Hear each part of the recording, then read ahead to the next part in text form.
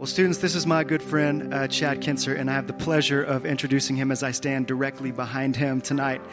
He is the downtown PM campus pastor at our church. What that means is our campus that is downtown, the services that meet in the evening, he is the pastor over those services, and that is largely college students, and he's just one of my favorite people in the world. We're in a community group together. We're so grateful to have him here tonight, so please help me welcome Chad Kinser tonight. Man, it is really good to be here, and I'm really grateful for your hospitality collectively. I know that it was Dale that kind of gave me the invite, but I know that you guys sort of, Dale doesn't have a job without you, right? So you guys sort of have given me hospitality to be here tonight, and I have heard about this ministry for a long time, and I told this to the leaders just a little bit ago in the room we were in, that I'm standing here before you tonight trembling a little bit because I grew up in Oklahoma, and I moved to Austin, Texas about 3.5 years ago from Louisville, Kentucky, so I've been around a little bit, and over the years, I've heard about Vertical in all kinds of different places in the United States. I just want you to know that your faith and what God is doing here at Baylor is being heard around the country. And so to stand here tonight and to kind of get an invite to do this, I'm kind of trembling going, I don't know that I deserve an opportunity like this. And so I'm just so thrilled to be here. I want you to know that I live among the Longhorns, but don't judge me for that. I'm for you. I just came to a Baylor game a few weeks ago when you played the team I root for. Don't judge me again, Oklahoma State. And you beat us, so you have that on me, right? And so that's kind of what's bringing me here tonight in solidarity with you. You've beaten me. You've proven you're better. I'm just kind of submitting underneath that and trying to help you somehow in Jesus tonight, right? But I have heard you're in this series this semester of transition and miss all different speakers coming in. You're in this series called Stay Salty, right?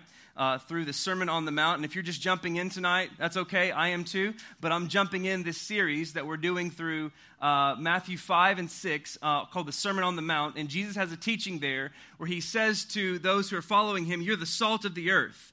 Which means you're kind of the flavor of the earth, right? You're kind of bringing a sense of God to the people around us. You're different. You're bringing a spice of God's kingdom to the earth. You're the salt of the earth. So the series, Stay Salty, that's really creative, Dale, is on you. Hashtag stay salty. Get on social media, by the way. He said to do that. So that's where you do the hashtags.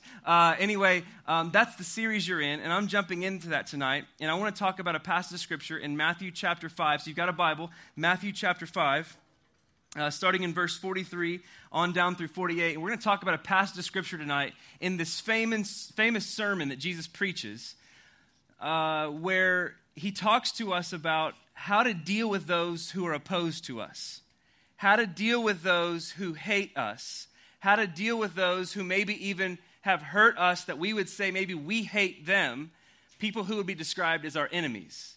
Jesus is going to speak into a passage of Scripture tonight, and I'm just going to warn you, it's going to sting, but I think by the time we're done tonight, I think it's going to sting in all the right ways as we seek to follow Jesus, right? So I want to begin our time together. Just read the passage, and then we'll jump in from there. So Matthew chapter 5, beginning in verse 43, the word of Jesus speaks to us like this. You have heard it said, you shall love your neighbor and hate your enemy. But I say to you, love your enemies and pray for those who persecute you, so that you may be sons of your Father who's in heaven. For he makes his sun rise on the evil and on the good. He sends rain on the just and the unjust. For if you love those who love you, what reward do you have? Do not even the tax collectors do the same? And if you greet only your brothers, what more are you doing than others? Do not even Gentiles do the same? You, therefore, must be perfect, as your heavenly Father is perfect. Well, the famous theologian and philosopher of our day, Taylor Swift, has once said, haters gonna hate, but I'm just gonna shake them off, right?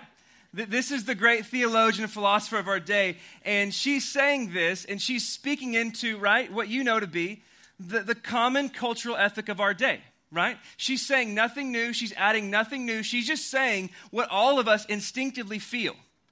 To those who oppose us, to those who stand against us, hate is going to hate.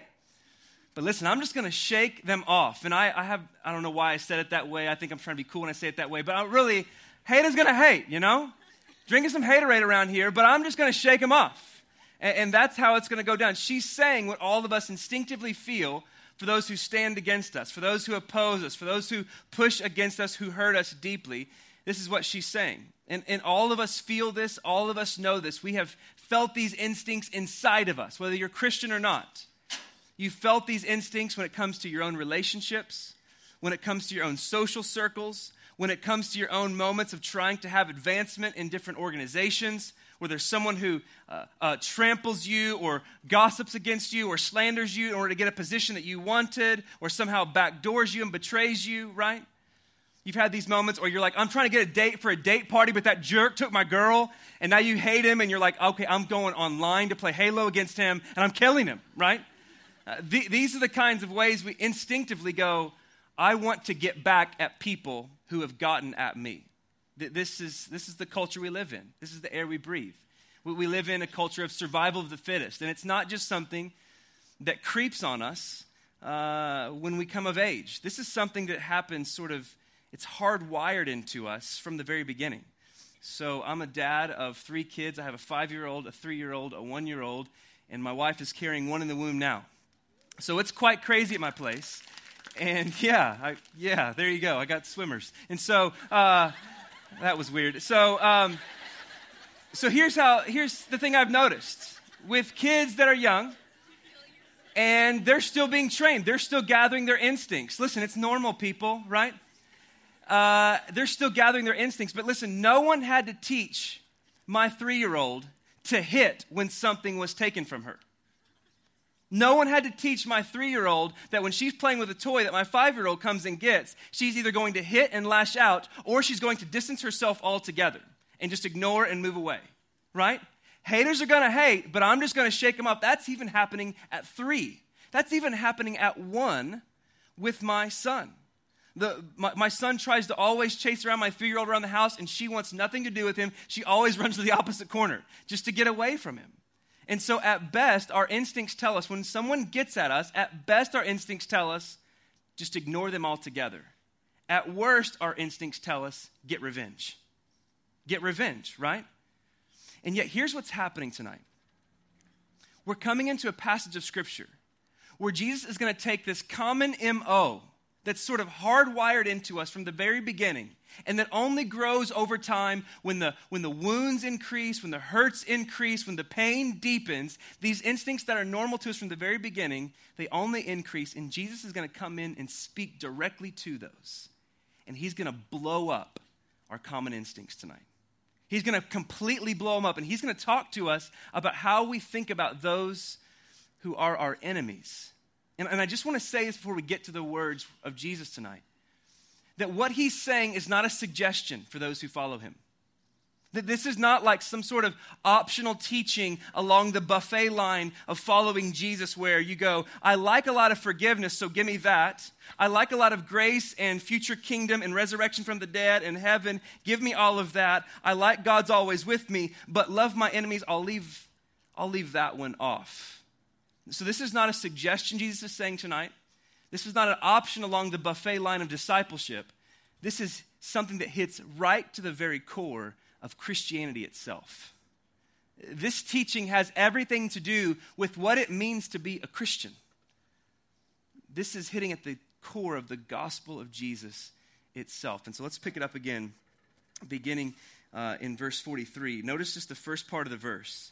He says, you have heard it said, you shall love your neighbor and hate your enemy. You shall love your neighbor and hate your enemy. So when Jesus speaks this way, he's addressing the common teaching of the day, the common religious teaching of the day. This is why he says, you've heard it said. You've been hearing this from your religious teachers. You've been hearing this on the streets. You've heard this said, right? So this apparently is not a 2016 problem. This has been an always problem. This has kind of been an always MO for people everywhere in all places. And so Jesus says, you've heard it said, but I'm now saying to you. And so he's addressing the common religious teaching of the day, what the religious leaders, the Pharisees, if you know the Bible, what they had been teaching. And he's speaking this way as if to say, you've heard some things being said, but now I'm going to bring you to the heart of God. You've heard religious leaders saying some stuff, but now I'm taking you back to the roots. I'm taking you back to the heart of God here. And so he's juxtaposing, he's separating altogether the fake, puffed up, man-made religion from the very heart of God and the way he's wired things to work. And so he's saying, I'm talking to you. You've heard it said, but I'm now saying to you. This is something Jesus says over and over again through the Sermon on the Mount. He's addressing several different things. He just happens to be addressing enemies here. He just happens to be addressing enemies here. And of all the teachings the religious leaders in that day were getting wrong, this one may have been the worst. This one may have been off the most. There were two major ways the religious leaders were missing this teaching altogether. And Jesus addresses them both in this passage. So the first was this. They were leaving off part of the original teaching altogether. They were butchering this teaching by leaving off part of the original teaching altogether. So if you've got a Bible and you know it really well, go back to Leviticus. And you're like, oh my gosh, I love Leviticus. My favorite book of the Bible. I know. So go there, right? So Genesis, Exodus, Leviticus. In case you're new, it's the third book of the Bible. And so in Leviticus, this is where we find the roots of this teaching. It says this in verse 17, Leviticus 19, verse 17. He says, you shall not hate your brother in your heart. You shall reason frankly with your brother, lest you incur sin because of him. Verse 18, here's where it gets down to it. It says, you shall not take vengeance or bear a grudge against the sons of your people. But you shall love your neighbor as yourself, for I am the Lord. And so what's going on here is Jesus is saying, listen, when it comes to the way people oppose you and stand against you, from the very beginning, over and over in the Old Testament, this is just the beginning of it, but over and over again, God says, when it comes to people like this, you don't take vengeance. You don't exact your own revenge against them. You love your neighbor as yourself. You don't hate your brother in your heart. You reason with your brother so that you don't sin because of them, because of their sin against you. But what was happening with the religious leaders, remember back in the teaching, it says, you've heard it said, love your enemies, or love your neighbor, but hate your enemies. They left off the first part of this teaching altogether. The first part of the teaching that says, don't take vengeance, don't take revenge, but you love your neighbor. They were leaving that off altogether. And by leaving that off, they were making the Bible to say what they wanted it to say. And they were making room for their own preferences, for their own instincts to be justified, and leaving off the harder part. So the first way they were butchering this teaching is by leaving the first part off altogether. The second way they were butchering this teaching is by adding to it completely to the contrary, right? We just read Leviticus where the roots of this teaching come from. He says, don't take revenge, but you love your neighbor as yourself. It says nothing about hating your enemy. It says nothing about that. But this is something they were adding all together to justify the hate they had in their own hearts. You see, when Jesus gave this teaching, he was speaking into the first century Roman culture, right? Where the Jews were living under the oppression of the Romans. And so anyone who wasn't a Jew, the Jews hated them. And anyone who was a Jew that was friendly with the Romans or the Gentiles, they hated that own person.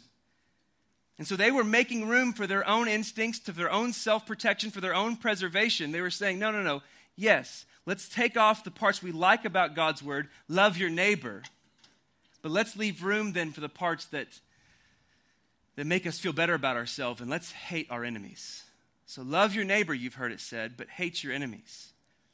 So this was the context Jesus was speaking into. Now here's why this matters for you and me. You and I can hear the brief history lesson behind where this text is coming in, and it would be easy for us to go, man, that's crazy. You can't just take the Bible to say what you want it to say. It has to say what it actually says.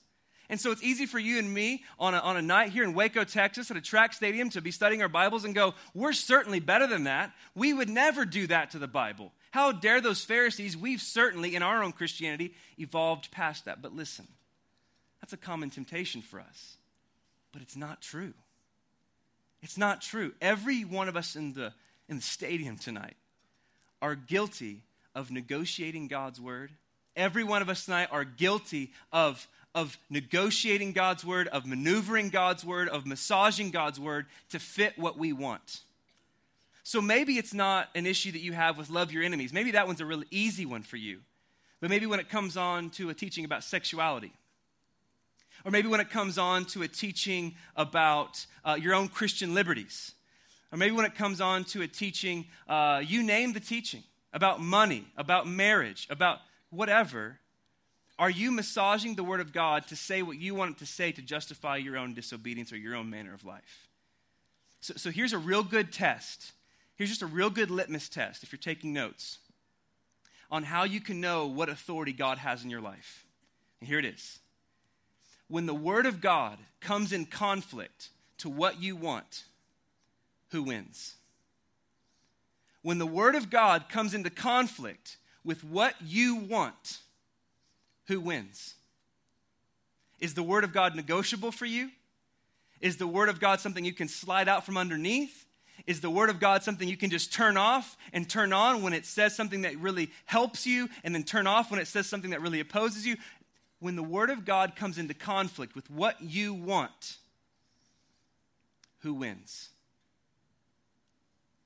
That's a critical question that all of us have to answer, and all of us have stood guilty of this. So you see it already, like this was really easy to point out how false the religious leaders of Jesus' day were.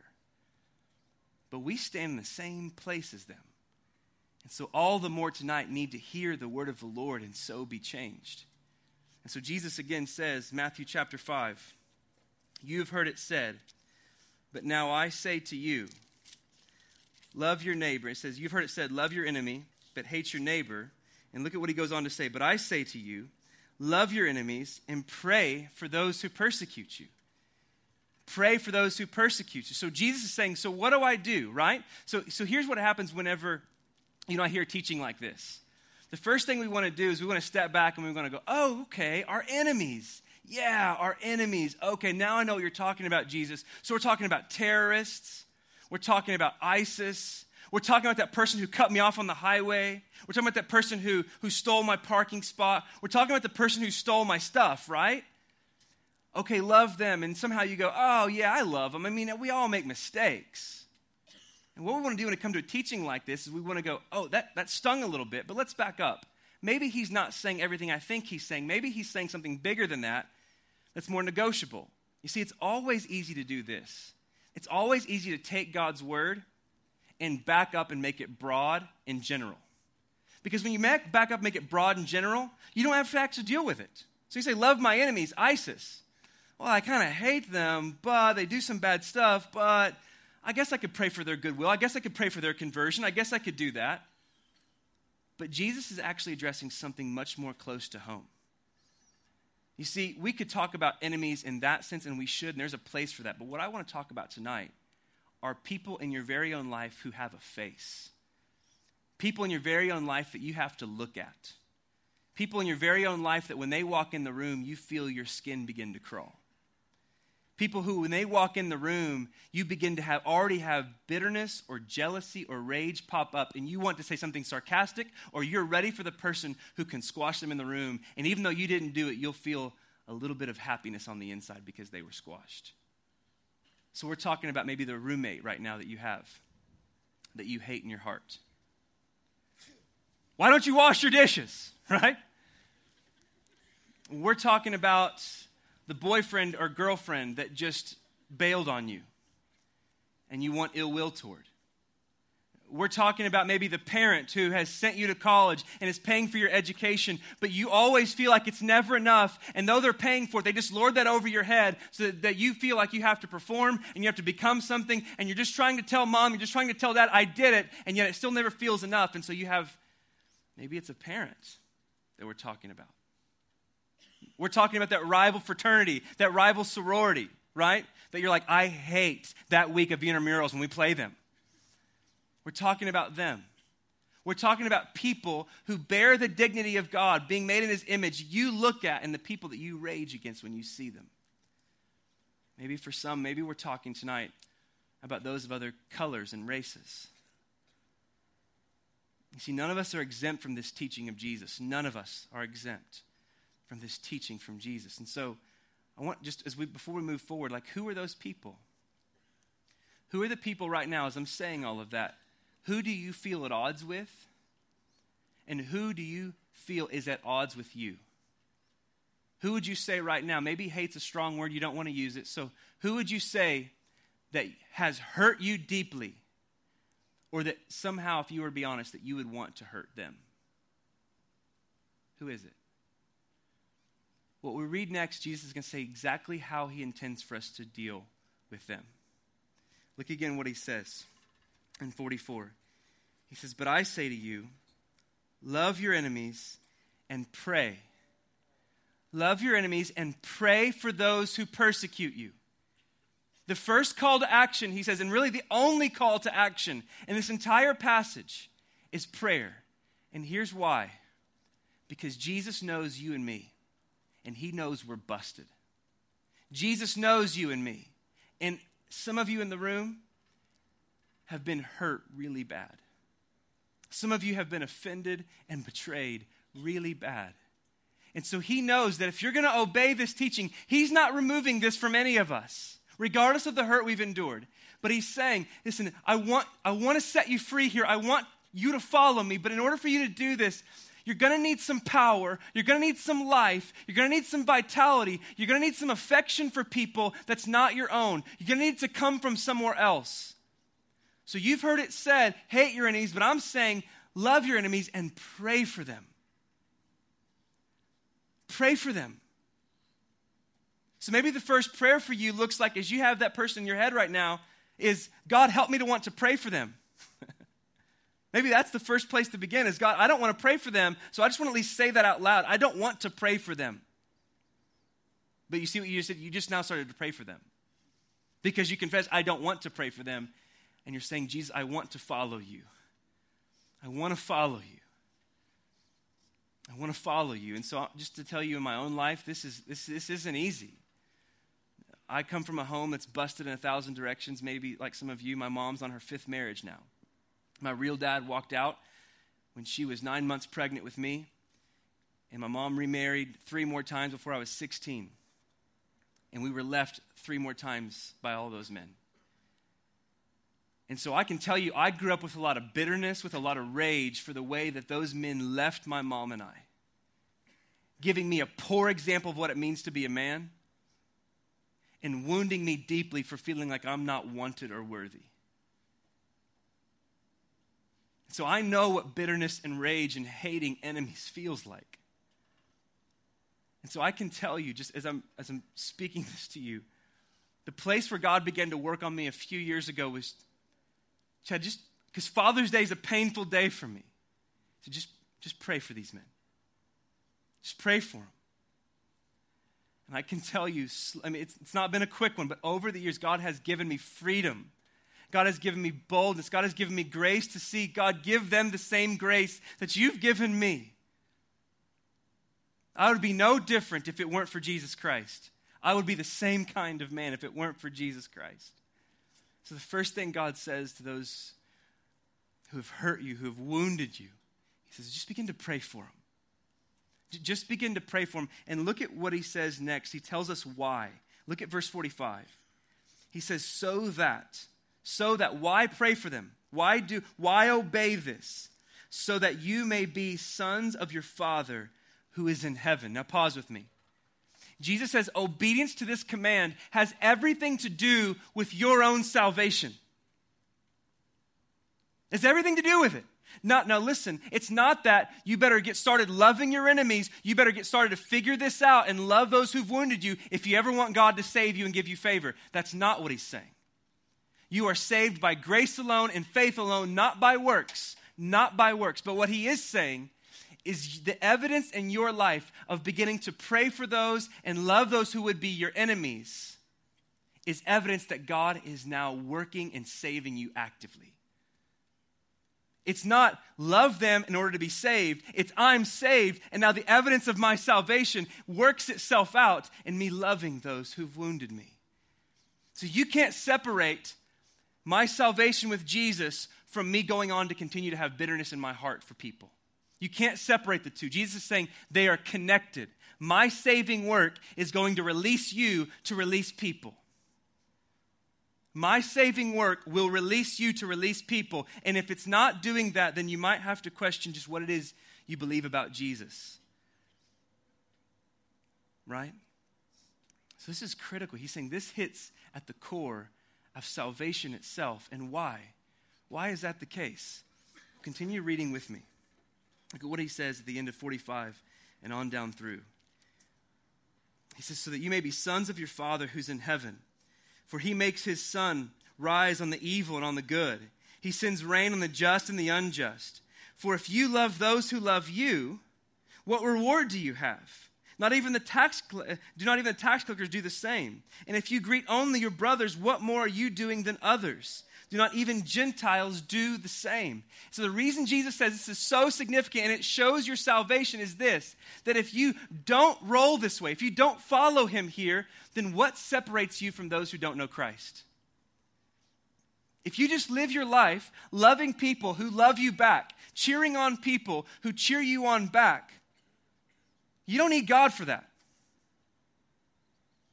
If God doesn't make a difference in the deepest places of brokenness in us, then what good is he? Right? If God doesn't make a difference to change us and to pull things out of us and to release us in the deepest places of brokenness in us, then what good is he? Because if he can't pull us to do something other than what all of culture does, then is he that great? Then is he that good? If we just love like the rest of the world loves, then who needs God? You can do that on your own. But Jesus is saying, no, listen. My kingdom is coming. My kingdom has come. My kingdom is building itself into you by the power of the Holy Spirit that I've poured out on you through my resurrection from the dead. And my kingdom is bringing life. My kingdom is bringing freedom. It is not bringing bitterness. It is not bringing hate.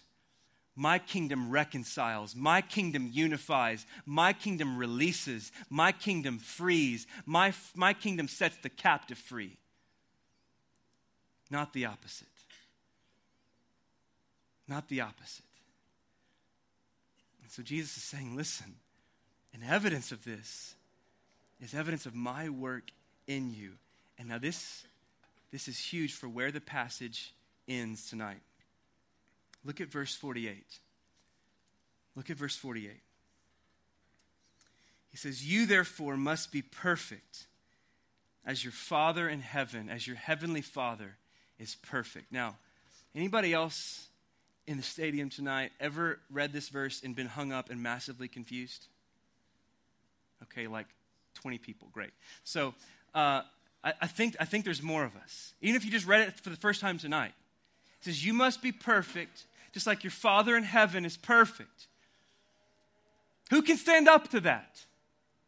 You read this verse, you're like, I have no idea what this means. You may have the entire, maybe in your Bible you're an underliner. You have everything else underlined but that verse because you're like, I don't know what that means. On to the next verse, underline. And someone reads your Bible and you're like, oh, why not that one?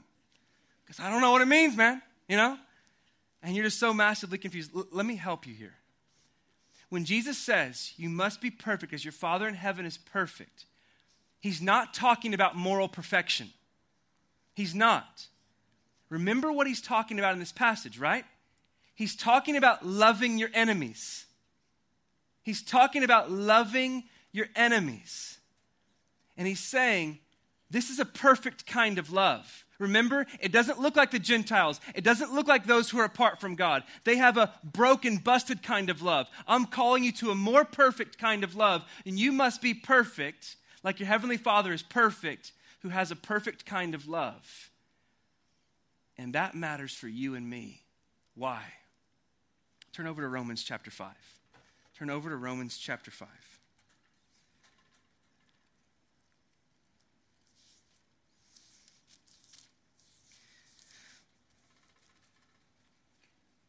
Romans 5, beginning in verse 8. It says this.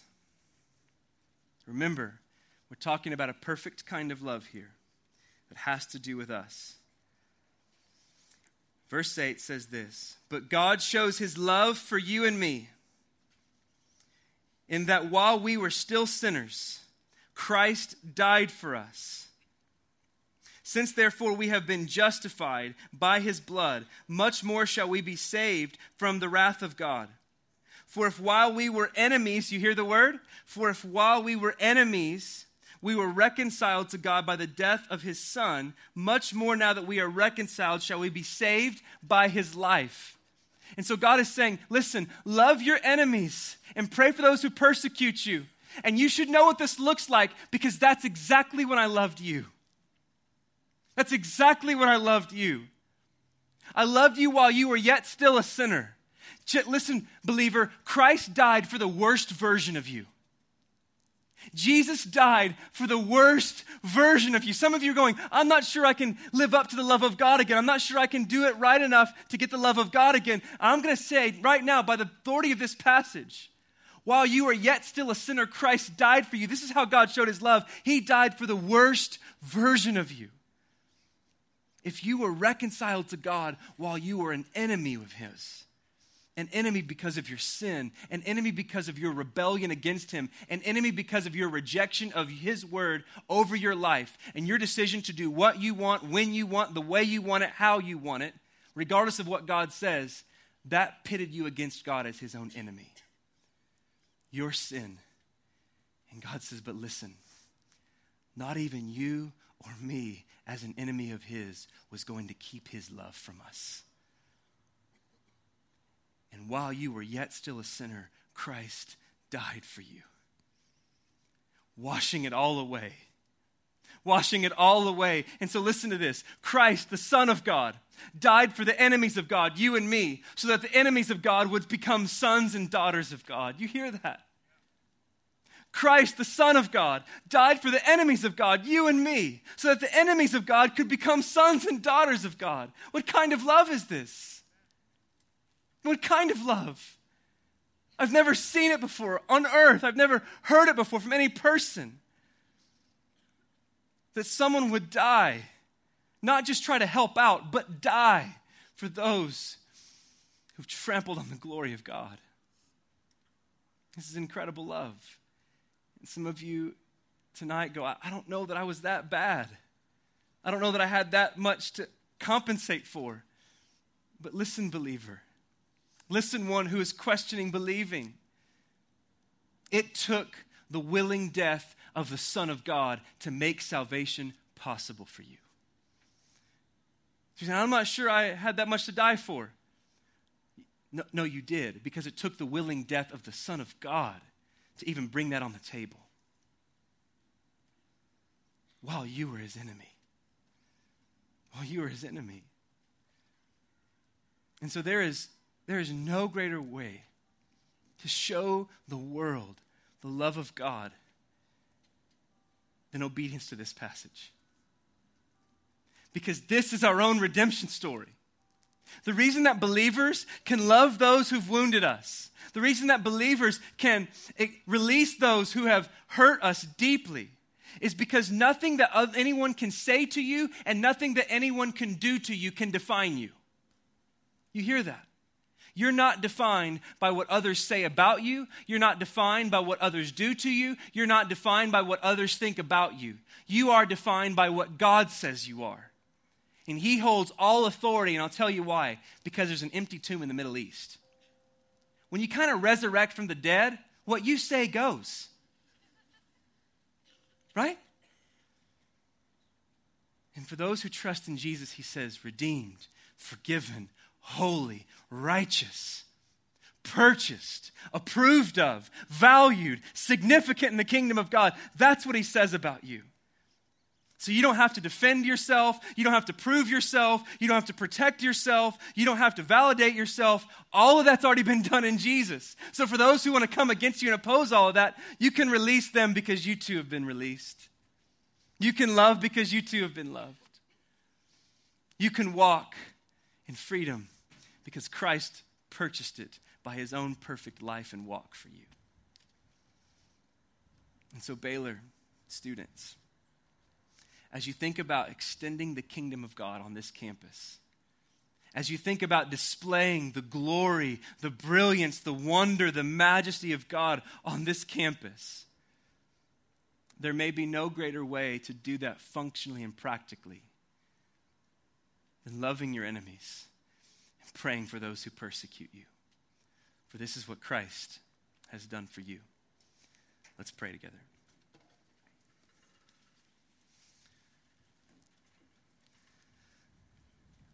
God, thank you for tonight. And thank you that your word speaks so clearly to us. God, thank you that life with you has not been kept a secret from us. God, thank you that what you want from us and what you're inviting us into is not something you've kept concealed.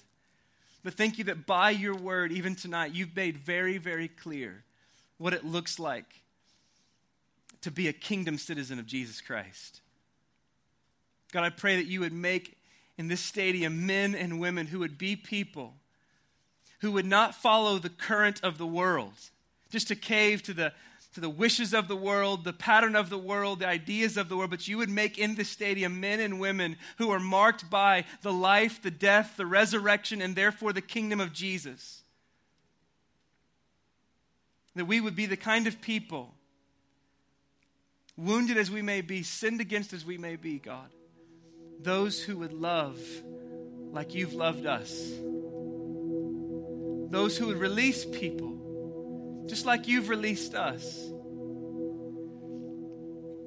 And Jesus, you realize tonight that by obedience to this teaching, you're asking us to travel upstream. This is not easy for us. So I pray now by the power of your Spirit, you would empower us to obey your word. You've not given us your word to oppress us. You've given us your word to empower us and to free us and to guide us. So would you help us now be obedient? And I'm just burdened to pray right now, God, for this campus, that you would send a move of your Holy Spirit to reconcile the races, that you would reconcile those who've been sinned against deeply and horrifically. That your mercy would be known, your grace would be felt, and your kingdom would come, and your will would be done on this campus just like it's going on up in heaven. We pray these things in Jesus' strong name.